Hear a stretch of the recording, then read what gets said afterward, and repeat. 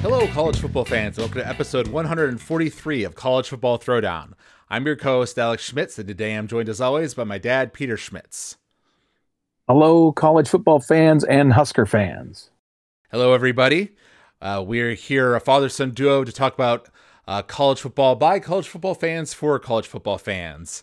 And today we'll be diving into a lot of the national news that's been going on in the world of college football in terms of the Heisman, different coach hirings, things of that nature, as well as specific news related to Nebraska football, and of course predicting the upcoming playoff games and the major bowl games. So a lot to get to today. Yes, as there always is. That's true. You know, we are heading towards the off-season period here, but still feels like we'll have plenty to talk about. Oh, I think you're right about that. Yeah. All right. But before we dive into those topics of conversation, we're going to stick with our tradition here and crack open a beverage. I've got one of my Kona Brewing Company Longboard Island lagers here, and I believe you've got one of your favorites too. I do. I have a traditional lager, Yuengling, made in Pottsville, Pennsylvania. All right. Here we go. All right, buddy. All right. Yes. And cheers, son. Cheers. You know, the podcast will get a little bit more deregularized, let's say, because we're heading into this, you know, the bowl season and then the off season to come after that. But we are definitely going to do podcasts here around the playoff, you know, and obviously the national championship game, the major bowls, you know, signing day for Nebraska recruiting and all that sort of stuff. So we'll still be coming to you guys with plenty of podcasts. We'll be together coming up here for the Christmas holidays. So that's something to look forward to. Yes, absolutely. It's going to be great. I think we're going to have a lot of fun. Mm-hmm. Definitely. So we're going to dive into the national news first, and it feels appropriate to start with the biggest piece of news that's unfortunately a sad piece of news, which is that Mississippi State's head coach, Mike Leach, passed away this past week. He was 61 years old. I believe it was a heart issue that came to him kind of suddenly. And there's been a lot of mourning in the college football world. There were a lot of players, obviously, that worked with him, and he's got an expansive coaching tree, you know, including people like Dave Aranda and others who worked for him at various points. You know, he was a very kind of eccentric coach, you know, not the standard kind of guy, which made him, you know, beloved by some and kind of hated by others, but you definitely had an opinion on him. And there's been a lot of good memories floating around and different clips of him talking and things of that nature. So sad week for college football. Absolutely. And, you know, there's a couple of things. You know, he had a much larger impact than you might normally assign to a guy that won less than 60% of his games, right? He never was a guy with a large number of conference championships and no national championships, but he was impactful in other ways because of that unique personality of his and his unique background. He was not a football player. He was a lawyer who became a football coach. And so a very unusual background, clearly extremely bright man, and loved to talk. His brain was always running, it seemed. You know, he had a sleeping pattern and therefore a work schedule and work day schedule that was rather unique among especially Power 5 coaches. I mean, it was not unusual for him to have a 1 o'clock or 2 o'clock in the afternoon coaches meeting where most coaches are in the office, you know, before the break of dawn practically, and that sort of stuff. He was not like that at all. You know, he would have his coaches get together at like 1 o'clock in the afternoon, and sometimes he'd be late to that, and, you know, that sort of stuff. But then he might work way into the night. He was very generous with his time and his treasure, frankly. Lots of great stories out there of things that he did to show compassion for folks and that sort of stuff. But he was also tough as nails, and so there are certainly those stories out there as well. One of my favorites, it's actually one that I sent you I think it was a Twitter post that linked to the story, but I remember it because I remember when it actually happened. When he was an offensive coordinator at under Bob Stoops at Oklahoma, he purposefully created a false play sheet just before the Texas Oklahoma Red River shootout, and then choreographed with a like third string quarterback or whatever, made it real obvious that he was handing him the play sheet, and then instructed the kid to like put it in his belts or in his pants, like he was thinking he would secure it that way, and then it would fall out very obviously, and then they would walk away and leave it on the field. And sure enough, Texas took it and consumed it and prepared for it. Had not only the list of plays, but back then a somewhat new thing that coaches were doing was scripting the first series, scripting the first drive or two, first 20 plays, whatever, where they would have predetermined what they were going to call the first 20 plays, no matter what the circumstance was, with very slight variation, right? And so he had that on there. Of course, they were the wrong plays, and then as a result, they got a 17-point lead on Texas before Texas knew what was going on. Yep, because they were wide open. Yeah, I did see that video that you sent, and I had heard about that story previously. As people were reminiscing about Mike Leach stories. I forget who it was, but it was one of the commentators on for ESPN talked about his time or his experience with Mike Leach, because he mostly interacted on the media side, but apparently he also recruited him back when this guy was a high school player. Yes. And he talked about how, Leach's philosophy was to go against the grain when it came to like throwing the ball, even if it was 3rd and 2 or whatever, he'd go for like a long, pass, or wasn't afraid of like running up the score on people, cause he's like, I'm just running my offense here, so he kind of had his own, like you said, unique philosophy, perhaps because he didn't have a traditional football background, and he managed to pull off some big upsets doing things like that, even though, like you say, his consistency wasn't the best in terms of premier coaches. Right. But as you mentioned early on in this, his coaching tree is massive and really, really impressive. I mean, you mentioned a few, but Lincoln Riley is on that list. Dana Holgorsen is on that list. Cliff Kingsbury played for him and coached under him. I mean, it's not just offensive masterminds. There's also some Ruffin McNeil, who's a great defensive coordinator for him, who went on to be a head coach. Just a very, very large number of people who were influenced by him and this whole, whatever you want to call it, type of offense. He opened the door to some outside the box thinking. The idea of throwing the ball 70 times in a game was unheard of before Leach, and a few others started doing it, right? So he was way at the beginning of that process, and the sophistication of his system was just a little more well thought out than anybody else's at the time. That's right.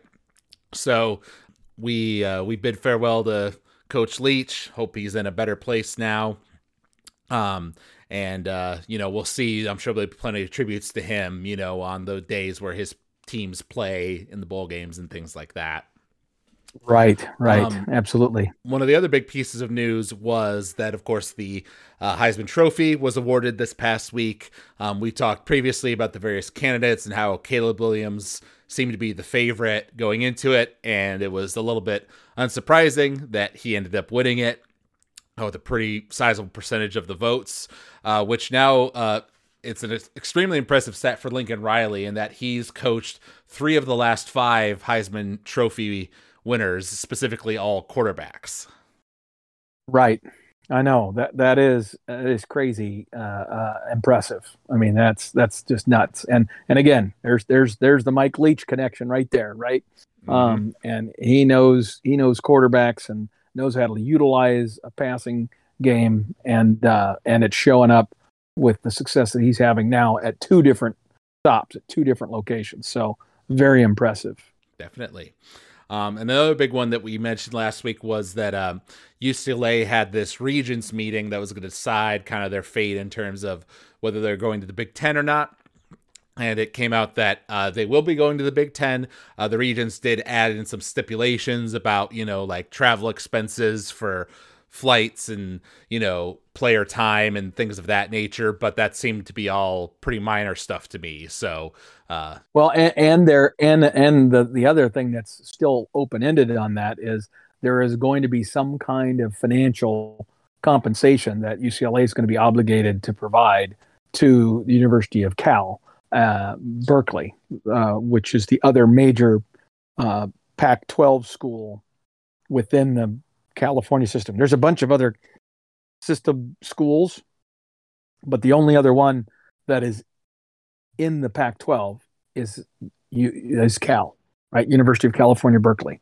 And so there is going to be a check written annually by UCLA to, offset the loss of revenue that's going to be caused by their departure to Cal. And so, UCLA is going to have to figure that into their overall budget. right. But, obviously, I think well, it would have been interesting if UCLA had pulled out and then the Big Ten had announced in a few days later that Oregon and Washington were coming to the Big Ten, because the commissioner made it clear that there was a backup plan if UCLA didn't come, which could have really shaken things up in the Pac-12.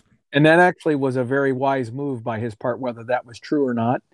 Simply by saying that, the powers that be that were in that regents meeting and stuff, I'm sure we're very much aware that, hey guys, if you want to, stand your ground here, if this is the hill you want to die on, this is what's likely to happen. We may preserve UCLA and keep them from going to the Big Ten, but we may lose the war, so to speak, to win this battle, because we may end up losing three other Pac-12 schools, and now we're really in trouble. Mm-hmm. Yep. As a conference. Right.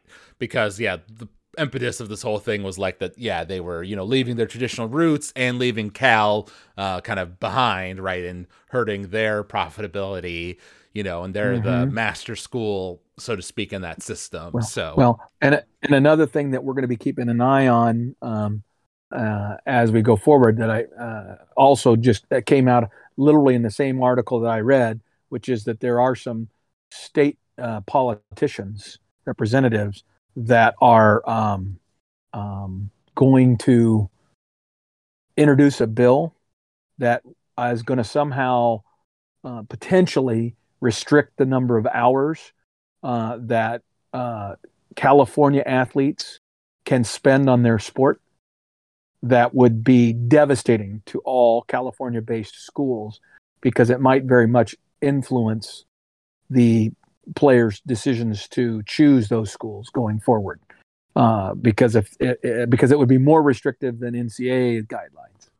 Right. So if you're gonna go to a California school, then you would only be able to practice 20 hours a week instead of 25, or whatever they would come up with.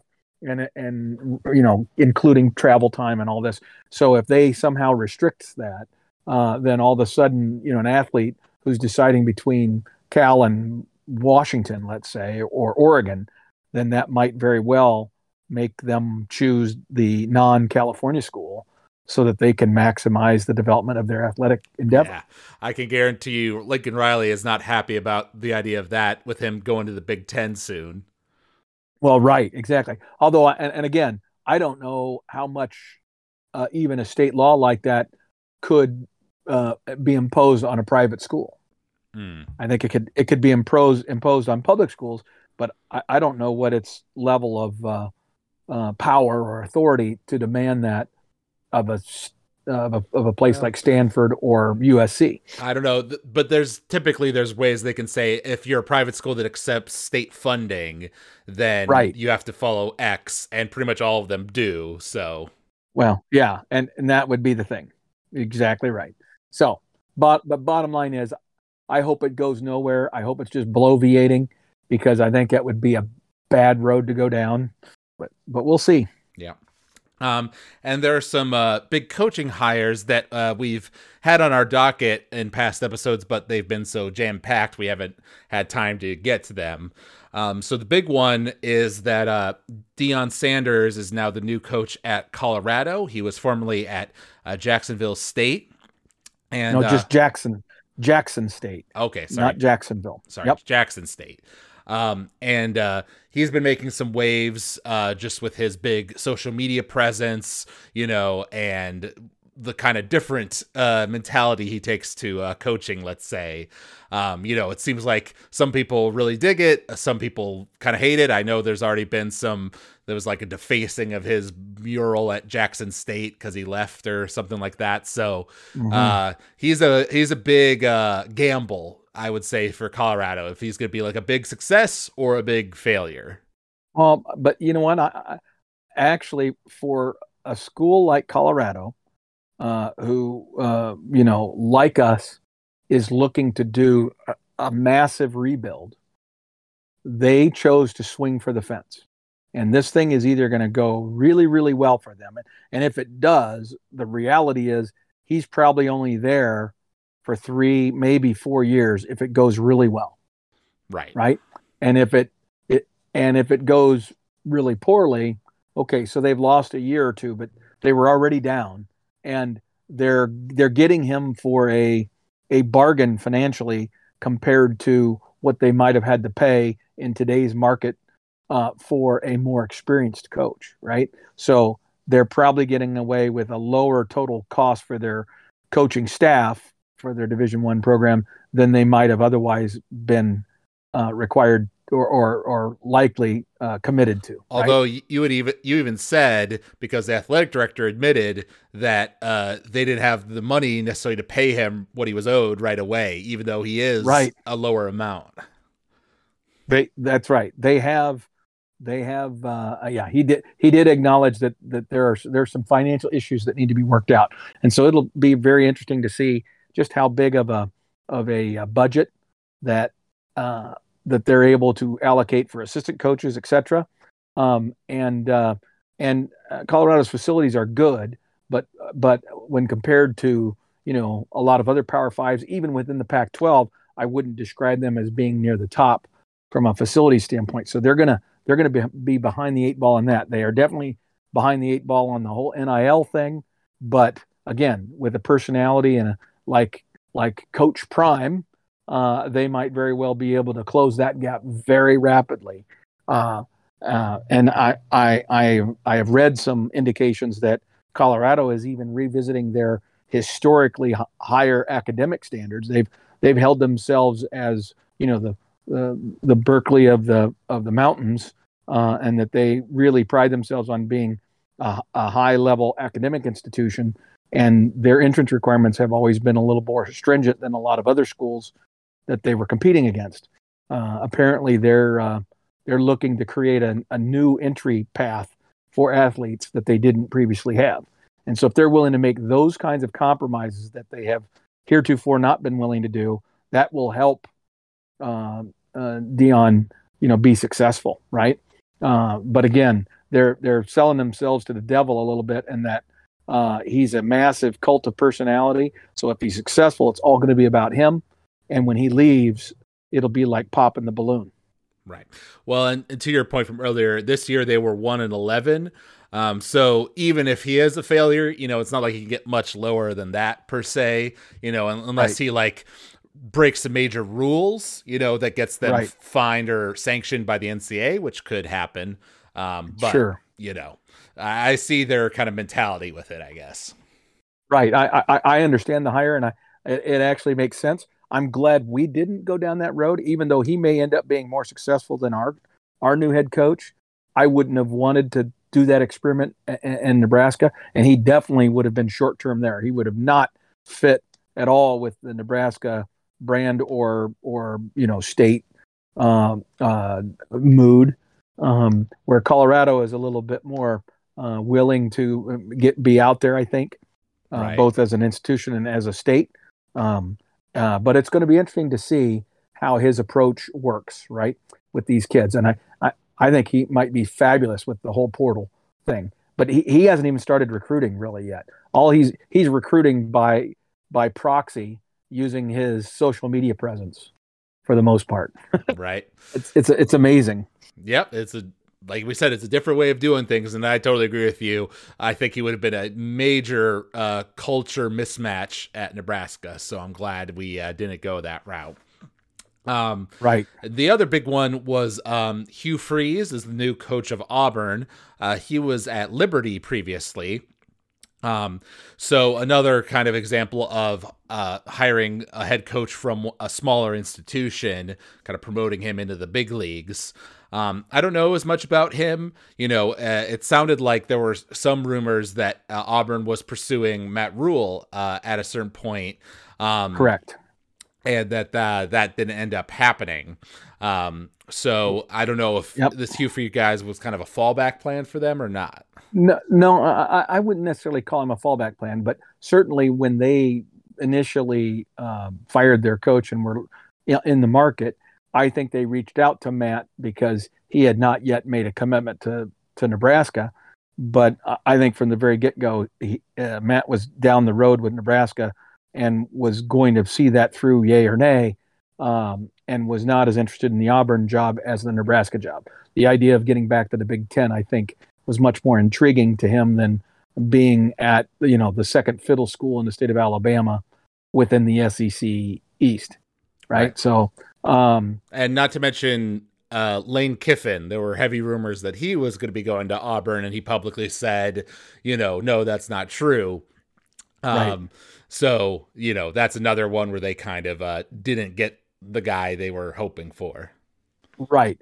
Well, and now understand, let me give you this little bit of background with Hugh Freeze. I actually think Hugh Freeze is an excellent choice for them. I think if he has in fact learned from his mistakes, he might be the best fit they've had in quite some time, like 4 or 5 coaches deep, right? Because he is an SEC guy. He actually was the first one to turn around Ole Miss football. So he has been a head coach in the SEC before, and he was fired unceremoniously because he ended up in a bunch of hot water with NCAA violations, and that caused him to be fired from Ole Miss. And so he needed to kind of recalibrate and reestablish his relationship with the NCAA and just let a little time lapse, right, before he could be considered without negative consequences. Well, although my understanding is that he's been successful at Liberty, at that level. Oh yeah, but absolutely. But he hasn't stayed out of the hot water, right? There are other allegations against him for misconduct and things of that nature. At Liberty? No, I don't know about that. That's probably news to me. But no, he had a bunch of outstanding allegations. Basically, he was making arrangements for players and recruits to have liaisons with women, and he was using his, state provided cell phone to make the arrangements, and so they were able to prove that, right, by looking at his cell phone records. So he got himself into a lot of hot water, but by going to a place like Liberty, which is a Christian college, he was able to establish maybe some credibility, some recovery of his reputation by going to a Christian organization and coaching there and being successful. And I'm sure he changed some things of how he coached because of that circumstance too. So he might be a way better coach now. Right. I actually think it's a pretty darn good hire. He was a phenomenal recruiter. Now, whether that was because he was breaking rules, which may be true. I mean, he was basically willing to do it at any case. So anyway, it'll be an interesting thing to watch How effective will he be as a recruiter? And I don't doubt his coaching acumen. He's been very successful that way. He beat during his Ole Miss stint, he beat um, Nick Saban twice. Right. Yep, that's definitely two feathers in your cap there. So, like you say, it'll be an interesting one to watch, similar to the Deion Sanders thing, right? Although he's more of a traditional coach, but another interesting hire, not necessarily the big name guy, but with a good coaching background. So we'll have to see. Right. Switching over to some Nebraska news, we talked about the different coordinators that have been confirmed on last week's episode. And we have a couple more confirmations. One was something we mentioned that Donovan Raiola is somebody who's staying on from the previous staff as our offensive line coach. I kind of expressed some of my skepticism about that on last week's episode because of how poor our offensive line has been this year. Although to the point that you raised at the time, some of that comes down to our strength and conditioning coach, trying to make our guys too big, and he does have a good background from the NFL and came, with some accolades and stuff. So maybe he's got the mind to do it right in a new system with Matt Rule. But I don't know. It's a little bit iffy for me personally. Yeah, it is. But the bottom line is this is a coach that really only had 1 year of history with us at Nebraska. He was given a tough hand to begin with. You can argue that you would have liked to have seen more improvement over the course of the season if he was really an outstanding coach and his techniques and his coaching style was really having a positive impact on the offensive line. You might have expected to see some more improvement in our offensive line performance and play over the course of the season, and that did not happen. Also, he wasn't necessarily highly visible as a recruiter, but I will say this: he does represent, to some degree, the profile of what it appears to be Rule's preference, which is for his assistants to be young, hungry guys who are ready to prove themselves or wanting to prove themselves, who have enough of a philosophical match with Rule that they would be successful, right? And I think that because Matt Rule is an old offensive line coach from his earlier days, I think he probably feels like we've got some guys on staff that can be there to support Donovan as he gets better as a coach. Donovan was clearly a very good offensive lineman in college. He had some time in the NFL. His brother is a legend at Nebraska and was, won a bunch of national awards. So there's a great connection there. He is Polynesian, and so that's a nice thing to have on your staff when your priority is to get big, strong, athletic linemen. The Polynesian culture tends to produce more than its fair share of those types of athletes. And so, maybe using those connections and that family connection will allow them to, get some inroads in recruiting. So it's a wait and see. If it doesn't work out, it wouldn't surprise me at all if Coach Rule would make a change with him rather quickly. He'll have a fairly short leash, I think, if he doesn't produce results rather quickly. Yeah, I think that's fair. To your point, I remember when he was announced, as part of the change-ups on Scott Frost's staff, he was one that was received rather warmly, because of his Nebraska connection and those other traits you mentioned. So we'll have to see if under a different leader, those talents can bloom more, let's say. Exactly right. Yep. The other big one, and this is a big one, is that Tony White is our new defensive coordinator. He comes from Syracuse. And I think he addresses somewhat the criticism you had on the previous episode that Matt was going for guys that were kind of younger, less experienced. not as big of names as you might expect, especially given the amount of money that Matt has to hire assistants. Tony White was a name that did make some waves, got some attention. He runs a 3-3-5 defense, which is a little unusual, but has been effective for Syracuse for sure. Yes, he's done a good job at Syracuse. He had a short window of opportunity and with some success at Arizona State before he went to Syracuse, but it's not like he's a 15-year defensive coordinator or anything. But he has a great lineage. He comes from a coaching tree that is highly respected.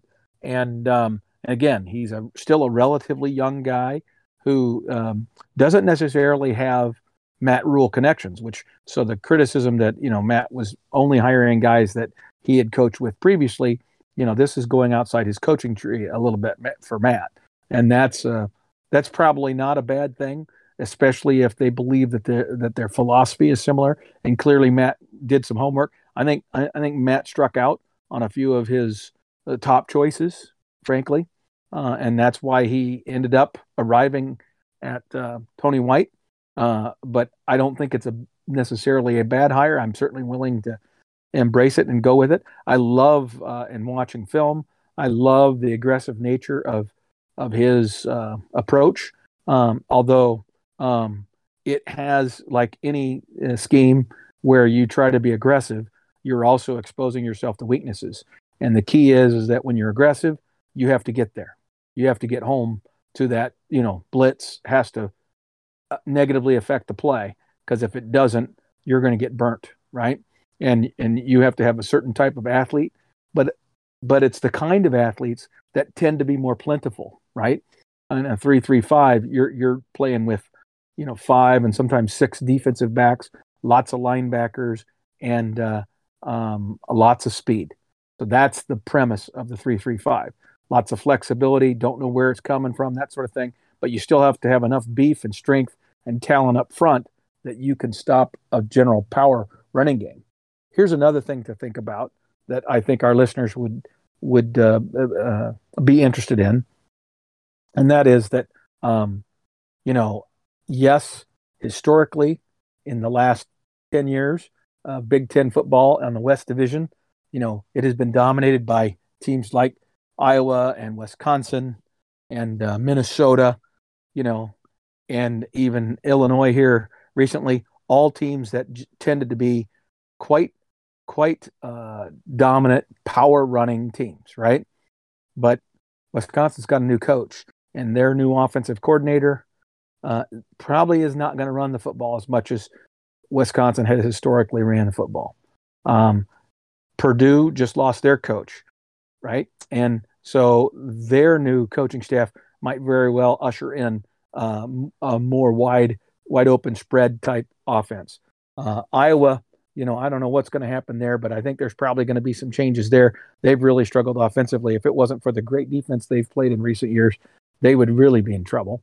So you start looking at all of these teams from the West, and you begin to realize that, the days of having to deal with, 4 or 5 power running teams without having to also be able to handle the spread type of formations that Ohio State has now, with USC and UCLA coming in, spread wide open, Penn State wide open. The only one I would say is more traditional is Michigan. So it no longer makes sense that you have to only be able to focus on stopping the running game. You're going to have to be able to handle modern offenses, period. Right. Well, not to mention, with the entrance of USC and UCLA, the wide expectation is that the divisions are going to be changed up, because we'll have 16 teams 16. Now. Right. We'll either have nothing or we'll have pods. And I think, I know a lot of people didn't like the Legends and Leaders division, right, which is what it was when Nebraska originally joined the conference. But then at the same time, this more geographic East and West has shown that the East is significantly tougher than the West, right? That has been proven year over year as things have played out. My expectation is that whatever the new system is, it will try to, especially with USC and UCLA, right, being very geographically far from a lot of these teams, it'll try to balance things out more in a, talent prestige level, which means we might be playing, the Ohio States, the Penn States, the Michigans more regularly. And so, like you say, we need to be prepared for a wide variety of offenses. Right. Well, I don't know that we'll be playing them more regularly. I actually think we'll be playing them less regularly because we're adding 2 more teams. But both of those teams we're adding are quite good, so they're gonna be entered into the mix, right? We're gonna still be playing a lot of quality opponents no matter what. That's the bottom line. Right. So we just need to, and the types of offenses and talent that those schools have is going to be wide in variety. And you better have a defense that can do all of that stuff. I'll say in terms of Tony White, I looked at some of the online reaction, on Reddit and stuff. And, the Syracuse fans seem to think highly of him and were, sad to see him go, but understanding. So my impression is that, it's a solid hire, pretty good hire, not a great hire, not the best that Matt Rhule potentially could have gotten, but a solid one. And one, like you say, that has the potential to really change things up, and give us a different look than we've had in previous years. But it all depends on what sort of athletes you're able to get and how good that coaching ends up really being. Yep, I agree. I think that I'm reasonably optimistic with that hire. I am pleased with what I'm seeing out of these guys in their first days on the job. I think they're going to be very high energy as a staff, and they have a plan, and they're going to execute to that plan. They're going to have, a great deal of confidence in what they're trying to do, and I like that. Yep. They're going to work hard. Yep. Well, and speaking of that, obviously, recruiting is the kind of topic on everybody's lips here as we're getting close to signing day.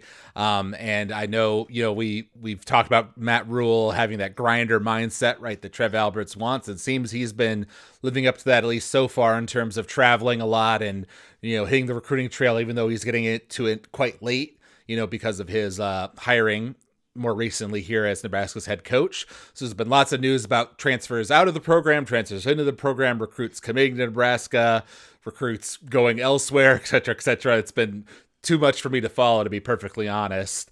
So I don't really have an assessment of where we're at, but I'm also keeping my expectations low because I know that Matt Rhule is coming in late and we suck. So, I'm not really asking for the sky here myself. Right. Well, and I think it'll be wise for us to wait and let the dust settle and get at least through the first signing period date here in later December, and see where it lands. Already, and that's where the work ethic and stuff. You can see how hard these guys have been working. It appears that whatever message they're delivering is at least intriguing enough to folks, because we're getting a lot of people who are reasonably highly respected as players, whether they are freshmen, high school seniors, or they are transfer portal guys. They're choosing to come and at least take a look at Nebraska, and we'll find out how many of those actually end up signing with us. But if we can get a good portion of those guys, then we will have put ourselves in a position to be better next year than we would have otherwise. We're also obviously losing a number of players, which almost always happens when you have a new coach and a change like this. But honestly, there's only 2 or 3 of those, 15 players or so that I would look at and say, okay, that's a major loss. In other ways, you look at it and say, those are scholarships that now Matt has available to him that he can now fill with other players. And he doesn't have to fill them all right away. He's got lots of time to figure that out. He's going to have a whole nother window here after the December signing date until the February signing date. And then he's going to have a whole nother window, basically, of evaluation during spring practice, and then another small window to look at transfer portal people again.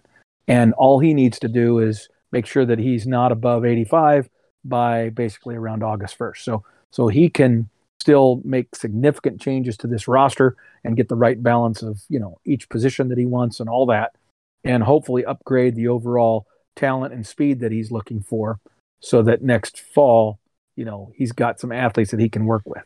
Right. And speaking of which, I remember right around the time that Matt Rhule was announced as the coach, I saw an interview with Casey Thompson from some local reporter who was asking him about his impressions of Matt Rhule. He said that he'd had a short one-on-one meeting with the coach as well as hearing his spiel to the whole team, and said that he liked, what he generally heard about Matt Rhule's work ethic and the type of offense he was interested in running and things like that, but obviously kept things non-committal on whether he'd be returning and things like that because he just transferred into the program this year under Mark Whipple and Scott Frost, both of whom are, of course, gone. So I'm curious to hear, A, do you think Casey's performance this year was good enough that we definitely want him to stay on as our starting quarterback? And B, do you think he will stay? I definitely would love to see him stay, and I think he could really thrive in a system that Matt Rhule is going to try to implement. And I think, presuming he's healthy and can be the player he was before. Now he's got some off-season surgery that he's doing, so if he actually intended to go into the NFL or anything like that, you don't want to do that off of the edge of a surgery, right? And so since he's having surgery, I think it's in his best interest to stick around.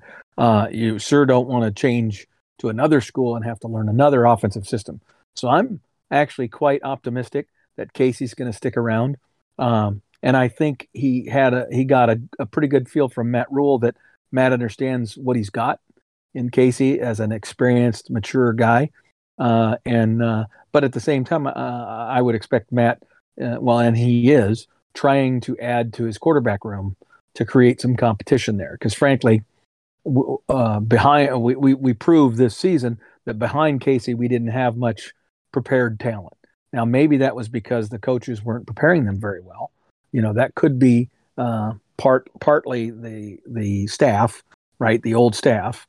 But you know what? At some point, you got to put the burden on the player. You still should be prepared to play. And there were times when our guys weren't ready. No. They just weren't. And so that's still on them as an individual player. Even if you're just getting mental reps, you need to be more ready to go than they demonstrated. So I can see why, a new coach would come in and say, okay, I need to get some other folks, right? Yeah, no, I would totally agree with that. And I agree with you. There were times where I was frustrated with Casey, where he missed passers that were open and things like that. He kind of showed some inconsistency in that sometimes he could throw a real beauty of a pass and other times he would miss stuff that seemed pretty easy. But we clearly saw when we didn't have him, our offense was much worse, when he showed a lot of grit in fighting through injuries, and dealing with the fact that our offensive line wasn't able to protect him very well. So I'm definitely in the camp that as long as, the surgeries don't really impact his overall performance, I would definitely like to see him back next year. And I agree that getting a, good freshman or sophomore quarterback into the room to start building for the future, because Casey is on the older side, so he won't be around for long, is also a smart decision. Yep, I agree. And I think Casey's old enough that he's not going to freak out because the coaches do that, right? It's not like he's going to get all offended because they went out and got a portal guy. Right, exactly. Is there anything else you want to say about the general Nebraska news before we move on to our predictions for the upcoming games? Yeah, well, I would say this, again, overall, I'm pleased with the coaches because I get where Matt's going. It's not the staff or the type of staff that I was hoping he would put together, so I would acknowledge that there's some disappointment in that, but I'm also optimistic that this is a guy that clearly has a plan, knows what he's doing. I love the match between him and athletic director Trev Albers. I just feel like they are on the same page. They have the same purposes and goals. And that, I think, is going to lead to positive things for Nebraska's program. Now, championships, I don't know, but improvement and competitiveness, I absolutely am excited about that. I'm on that train, right? So the big issue now is why has this staff not been completed? Why don't we have a wide receiver coach? We think a linebacker coach, but I'm not absolutely sure because it's never been formally announced. And so there's some issues, right, with this whole deal. So I don't know. And I'm hopeful that that's because these are some really high end coaches that are unavailable because they have current jobs that they want to complete before they get in there, or is it because they lost out? The whole Mickey Joseph thing certainly put the whole wide receiver coach into a tailspin, and then we had a quarterbacks coach who was all but locked and loaded, and then because of some changes within the staff at the place he was a coach at the Rams, and the Rams offensive coordinator just announced that he's leaving, and so now this guy probably believes that he has got a pretty decent shot at moving up the ranks within the Rams organization, and he's chosen instead to stay out there. I think he had basically agreed in principle to be our quarterbacks coach, and then had to back out. And he's a alumnist and previous Nebraska Cornhusker, so that was disappointing. But I kind of get it. I understand why he would choose that as a family decision. So right, yeah, no, that all makes sense. And I agree with you. I think we mentioned on the last podcast that we were hoping that by this point, we're recording on Thursday, the 15th here of December, that we would have the majority of the coaching decisions figured out by now, and we only have 2 new additions. So there are some outstanding things we're still waiting to hear on. Perhaps after the bowl games or NFL games, we'll get some more confirmations from other coaches who are on other staffs. But that's definitely something we'll be watching out for in future podcasts. Absolutely. All right.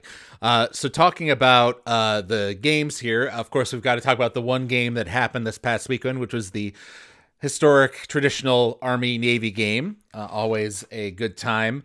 And interestingly, this game ended up going into double overtime with Army winning 20-17, and it's the first time in history that it has ever gone into overtime, which was a real shock to me that they've been playing for this long and it's never happened before. Well, keep in mind, Alex, overtime didn't exist for the majority of those years. Well, that's true. So it was just a draw. But yeah, the bottom line is that since the overtime was introduced, especially with the kind of similar styles that those two teams tended to run for many years, where they were almost mirror images of each other, you would have thought that there would have been the possibility of some overtime situations, and it never happened. But love the environment there. It's on my bucket list. One of these years, especially if I come east again for the winter, I could see myself doing that someday. Yeah, no, that's something I'd like to do someday too. I watched the highlights of the game, and it was, your traditional Army-Navy in that they were running it the vast majority of the time. I think there was like maybe 2 completed forward passes in the whole game or something like that. So, it's dad's kind of football. That's right. But the real key was that, so it was 10-10 at the end of regulation. And both teams scored touchdowns in the first overtime. And then the second, Navy was having a good drive and was like right on the goal line. And then they fumbled it on the goal line. And Army came up with the ball, which was obviously huge. So at that point, Army played it very conservative, kicked the field goal for the win. So I think the Navy fans have to be pretty darn disappointed in that. Obviously they had a pretty big upset near the end of their season. So I think they probably felt like they had some momentum going into this, but Army ended up pulling it out. Yep, and it was kind of weird. I was not a big fan, even though I love NASA. I was not a big fan of the naval uniforms. I I prefer the old tradition, and I hope that maybe they gravitate back to that. The interesting thing is even though they played well, Navy's coach was relieved of his duties after that game, and he's a guy that has done quite well there, frankly, over the years, but not in recent years. He oversaw a 6 or 7 year, streak of victories over Navy or over Army, and so he was doing really well. And then all of a sudden, Army got some new leadership and kind of righted the ship, and now it's kind of swinging back a little bit towards Army in recent years. And I guess that was enough to make them decide that they needed to move in a different direction. Yeah. Now, I picked up on the NASA helmets as well. Was under the impression that was like, kind of like a one-time thing, but you're saying this has been something they've been doing more recently. Well, I don't know. I don't know how many years it goes back. This might be the first year. I don't know. I can't remember. But it struck me that it's not the look I remember from that game and the many years I watched it growing up and even as an adult here. That's true. All right. And so now, of course, we've got the bowl games. So we're going to do some kind of quick fire, just win-loss predictions for some of the, more medium tier bowls, and then give our proper score predictions for the bigger bowl games. And of course, the big playoff games to end off this podcast. Now, here's the one caveat we've got to remember. I mean, there are still announcements going on. Like, who was it? Some quarterback just announced today that they're going to forego their bowl game. I think you might be thinking of Purdue's quarterback. Yes, Purdue's quarterback. But there are other. Ohio State had a player who was opting out of one of the playoff games. Because he went into the portal. I mean, It's just crazy how this stuff is happening. So there could still be some major moments that'll happen that would sway something that we are talking about today. Yep, that's true, and that's one of the reasons we waited to do our predictions until today instead of last week. So I thought that would stabilize a little bit, but again, in this new world that we're living in, it's not always obvious. That's true. So we have the Guaranteed Rate Bowl with Wisconsin versus Oklahoma State. Obviously, that's interesting because Wisconsin has their new coach with Luke Fickell, and Oklahoma State had a really great start to their year, but kind of a disappointing end. That's a matchup I think is pretty close to even. So I'm curious to see how that one goes. I'll go ahead and side with the Big Ten here. I'm going to say that Wisconsin wins. Gotcha. That is going to be interesting because the real question is going to be how much does Luke Fickell and his new staff, how much do they change up? Are they coaching it? I'm assuming Luke and his staff are coaching this game. Well, and so remember, the former head coach is staying on as the defensive coordinator for this bowl game, but then is leaving. I know. But the offense, is it changing up, or are they going to leave things the way they are and just work with the kids? So that's a lot of change, right, going on. So I'm going to go the other way. I'm going to go with Oklahoma State, not because I think they're the better team, but because the circumstance in Wisconsin is so unstable. Now, it could be that because of all that newness, it's virtually impossible for Oklahoma State to prepare. They have no idea what this team they're playing is going to look like. So a lot of unknown there for Oklahoma State. But I just feel like they should have the advantage. Oklahoma State should. And so I'm going to go with them. That's totally fair. In the Alamo Bowl, we have Texas versus Washington. Texas ranked 20th, while Washington is 12th. I want Washington to win, of course, because we want Texas to lose, obviously. And in this case, I'm going to go with my heart. I'll say that Washington wins over Texas, even though Texas does have a lot of talent. Yeah, I would agree. If I'm being honest, I should pick Texas, but I can't. So I'm going to pick Washington because I need to manifest bad things happening for the University of Texas. Yes. Your animosity with them over volleyball is seeping over here. Well, not just volleyball. Anything to do with that damn university. All right. Then we have the Cheez-It Bowl with Oklahoma and Florida State. Obviously, Oklahoma is coming off of a disappointing season for them, and I don't know the specifics, but I got to imagine they've had quite a few, people going to the draft or choosing not to play in the game and things of that nature. So I think I'm going to side with Florida State on this one. Okay, I'm going to choose Oklahoma in that matchup. Okay, that's totally fair. The ACC hasn't been great this year, so you may be right in that regard. Right. Yeah, I'm just feeling like neither one of those teams has had the kind of year that they were expecting. So you're probably talking about two groups of players that are, highly disappointed in the year that they had. So who really wants to play, right? Who's going out there to play? And I just have this feeling that, what's his name? The Oklahoma coach. I mean, his job's not on the line, but this may go a ways in determining whether he's on the hot seat for next year or not.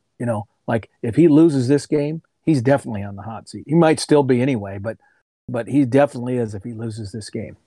Yeah. I mean, I think he's in the hot seat regardless. But we'll have to see how hot. Right, how hot is the seat? Is it lukewarm or is it scolding? Right.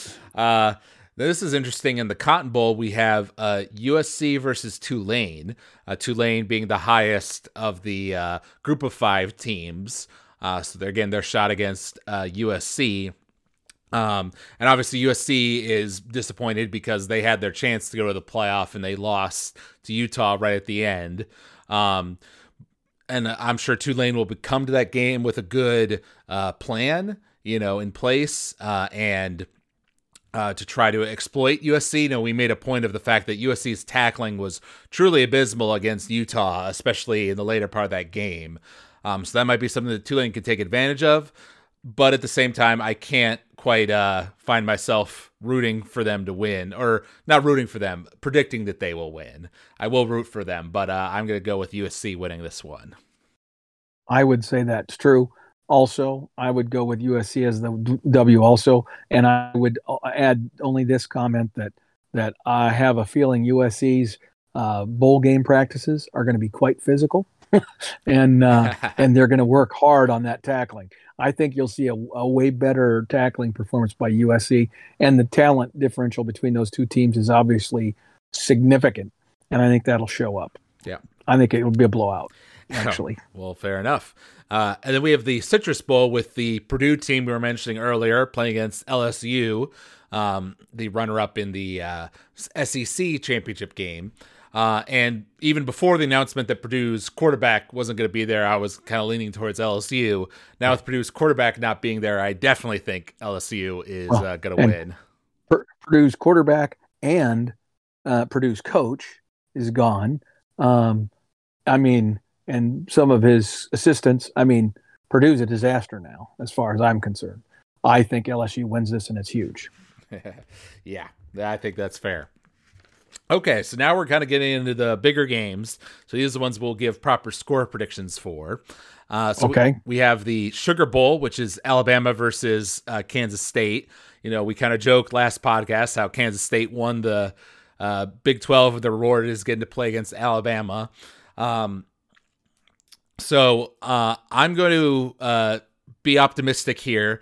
I'm going to say that Kansas State pulls out another really great performance, perhaps with some contribution from Adrian Martinez if he's had some time to heal on his injury. And they narrowly managed to beat a unmotivated Alabama team.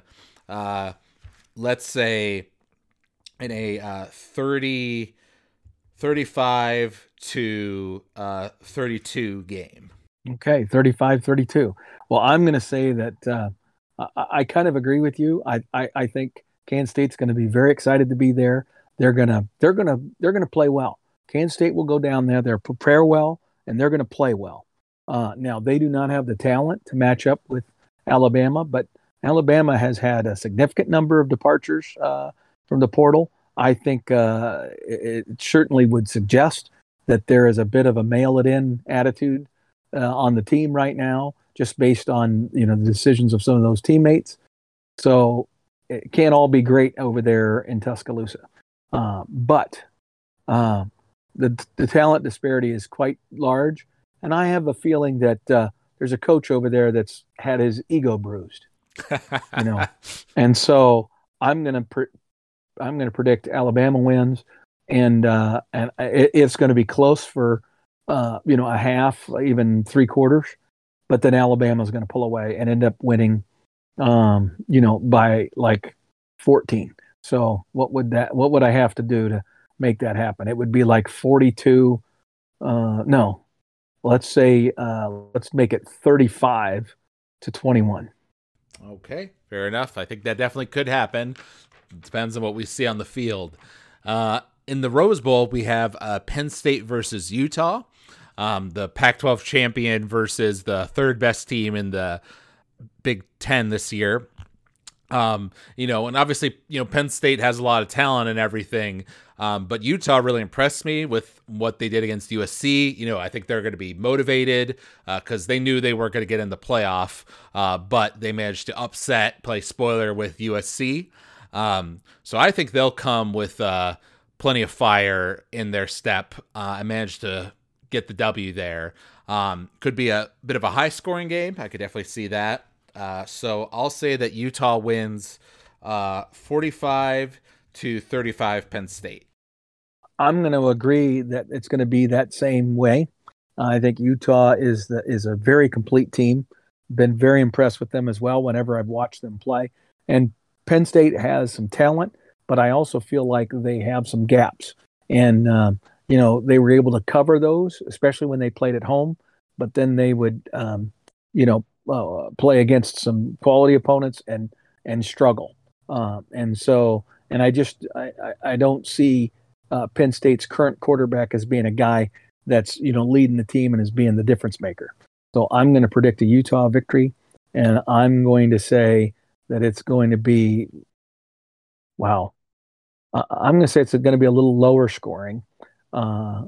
So I'm going to say it's going to be, let's go 35-17, Utah winning. Okay, interesting. And we have the Orange Bowl. This is a matchup we called out as very interesting on the last podcast, Tennessee versus Clemson. Yes. Now, if this was happening earlier in the year, I think I definitely would have said Tennessee. But they had their kind of tough loss to South Carolina. That was ugly for them. They did rebound and crush Missouri 66-24. I'm sorry, that was actually the week before. They beat Vanderbilt 56-0 in the following game, though Vanderbilt's one of the worst teams of the SEC. Whereas Clemson switched up their quarterback and managed to have a very solid win over NC State in the conference championship game for the ACC.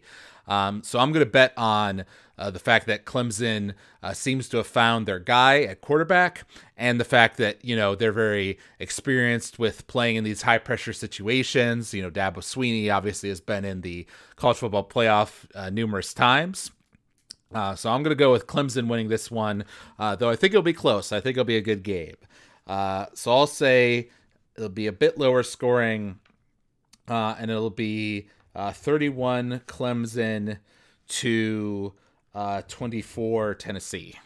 Well, I'm going to go the opposite way, and I'm going to say it's going to be Tennessee is going to score 45 points, and Clemson is going to score 31. Okay. And what's your reasoning there? Okay. So I just feel like Tennessee is a team that's got some young talent. It's a new coach. They're feeling their way. They're learning. And so the trajectory of improvement that I believe could occur for Tennessee over the course of the preparations for the bowl game are greater than the improvement that I could see from Clemson during that same time frame. And I like you, I would have agreed that I viewed them as very similar teams 2 weeks before the end of the season, I now feel like Tennessee is going to be able to take advantage of that time.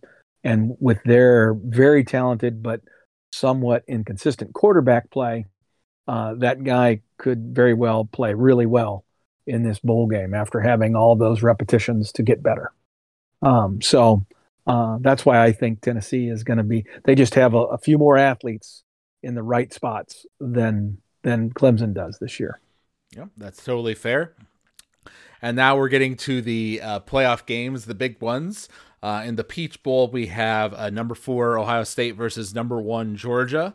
We mentioned on the previous podcast how Ohio State kind of came to the Michigan game with a pretty rough defensive game plan, kind of daring Michigan to throw it, and then they proved that they could. And kind of similar to Michigan, Georgia is a team that's really succeeded on their running game and their very good defense. But also Stetson Bennett, their quarterback, has shown that he can throw it, and they had a particularly high-scoring game in the SEC championship against LSU. So if Ohio State, tries to do something similar against Georgia, I think it could blow up in their faces spectacularly. But I think their coaches are smarter than that and will come in with a different game plan that could give Georgia more trouble.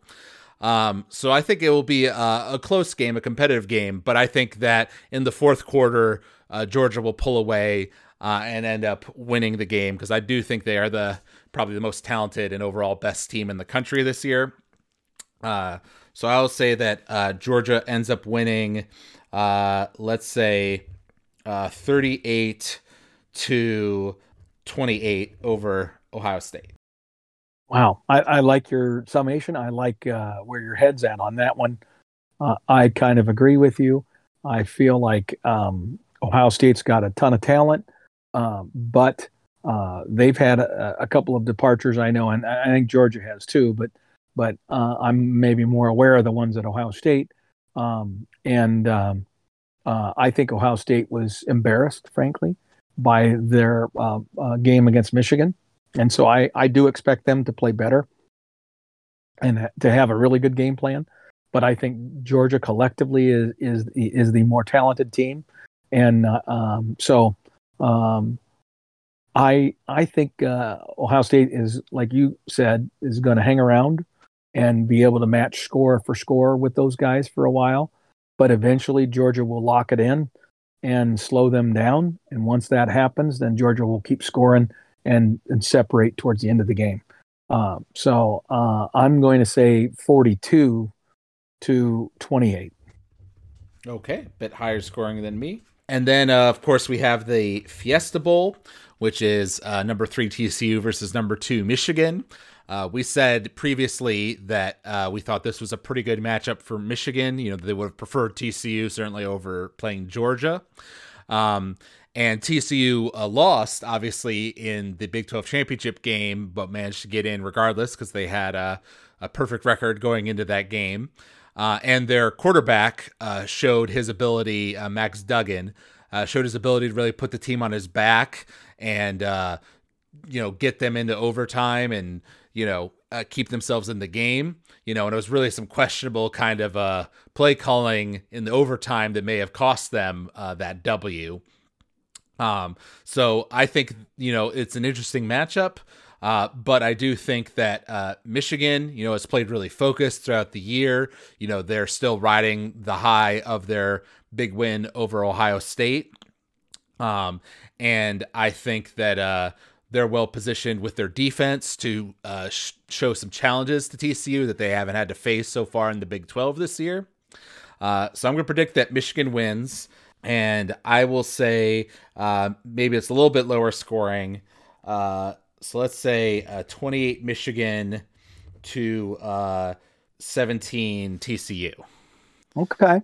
Well, so I'm going to say that, I think Michigan's a team that is on an upward trajectory. So these few weeks here that they're going to get to prepare for the game, especially given that they lost their best player, their running back, for the season. This is going to give them time for their other running backs to more effectively integrate themselves into the offensive arrangement and game plan. And so I would expect a really good performance from Michigan in this game. I would also expect TCU to perform well, but I think there is a difference in the talent level across the board of the top 44 on the Michigan squad. I think is just better than the top 44 on the TCU squad. I think the one area where TCU could really surprise and maybe make this really, really interesting is TCU is a team with some great speed, and that speed, if used properly, deployed properly, could present some problems for Michigan. But I think ultimately Michigan, wears them out and dominates them in that fourth quarter. And if that happens the way I expect it to, I think the score will be quite substantial. I'm going to say that it's going to be 48 to 24. Wow. 48 is a lot. I know. Well, you're right. And I might be overthinking it, but I just have a feeling that once Michigan gets rolling, much like they did against Ohio State, I could see some big wide open plays that happen. Okay. Now, final question here. Obviously, based on our predictions, we think our expectation is that number 2 plays number 1, Michigan plays against Georgia in the national championship game, and we'll predict that, later on when we actually know who the matchup is going to be. But what do you think about the possibility of an Ohio State versus Michigan matchup in the national championship? 2 Big Ten teams playing each other. I know in the past you've said that you don't really like the idea of 2 teams from the same conference playing each other. We've opposed that in the past when it's been like Georgia and Alabama in an SEC matchup in the big game. But because of the historic rivalry aspect, is that what you're rooting for? What are you kind of hoping for as a matchup? Okay, a couple of things. One is I would say that when you only have 4 teams in a playoff like we do this year, and before we move to the 12-team arrangement, it is frustrating when you end up with 2 teams from the same conference. First and foremost,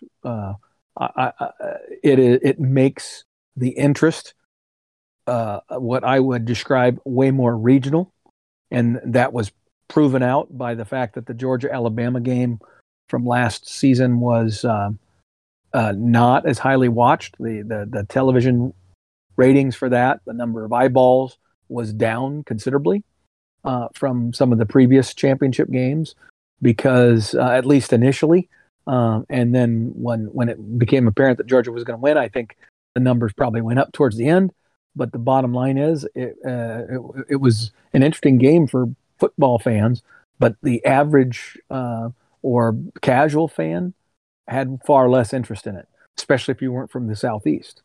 So similarly, I would say that a rematch of Michigan-Ohio State, while having some interesting storylines, would also make it a very regional game that wouldn't have a lot of interest from the Big 12 or the Pac-12 or the ACC even.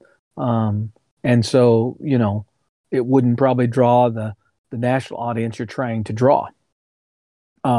So my preference probably would be a Michigan versus a Georgia final, because I would be intrigued to see the powerful Michigan offense get a chance to redeem themselves for last year. Remember, Georgia just kicked the snot out of them last year in the matchup that they had last year. So I think there would be some awareness of that, some memory of that within the Michigan program that might help motivate them to make sure that they're ready to be at their best. Michigan did not play a very good game in that matchup. So that would be kind of a great storyline, and I think would then create more interest. I mean, the whole SEC versus the Big Ten in a national championship would bring some interesting dialogue and things of that nature as well. Yeah, I generally agree with you. I think in terms of the possible matchups we could have, my number one favorite is Michigan versus Georgia. They're also kind of similar in terms of their overall philosophies, right? Both have very good defenses, both like to run the ball a lot, but have the ability to pass it when they need to. And like you say, there's the aspect of the rematch from last year, and redeeming themselves. So I think that would be, a good matchup for sure. If it isn't that, I would say then that TCU versus Ohio State would be my second favorite, because that would be the upsets, right? If Ohio State upset Georgia and TCU upset Michigan, then that would be, an unexpected matchup, and would get some eyeballs probably from that angle. Absolutely. So those are the two I'm kind of rooting for. Gotcha. Okay. That would be fascinating, that matchup. Boy, would that piss off Michigan fans. Oh, God. I mean, seriously, would that just be the worst, right?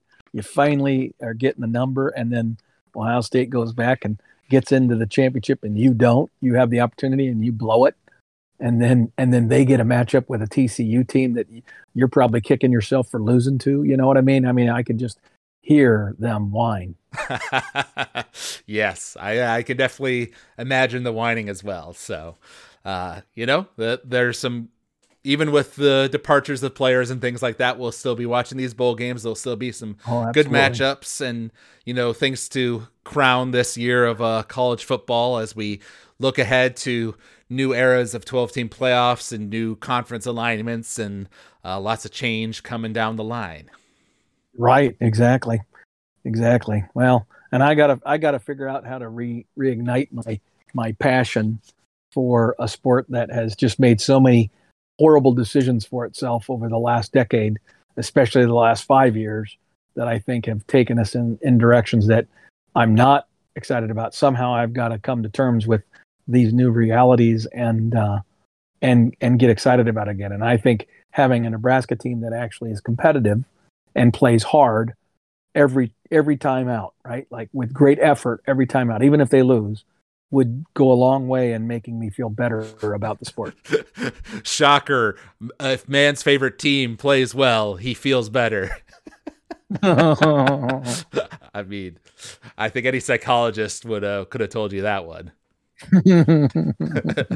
But I understand where you're coming from. So we'll be coming to you guys over the holiday break here and talking about some of these other games and recruiting news. So look forward to that.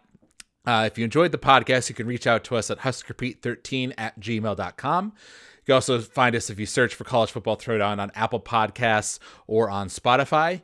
You can leave us a rating or review there. We always love hearing from the fans. So thank you all out there for listening, and thank you, Dad, for joining me for this episode. And until next time, go Big Red. Go Big Red.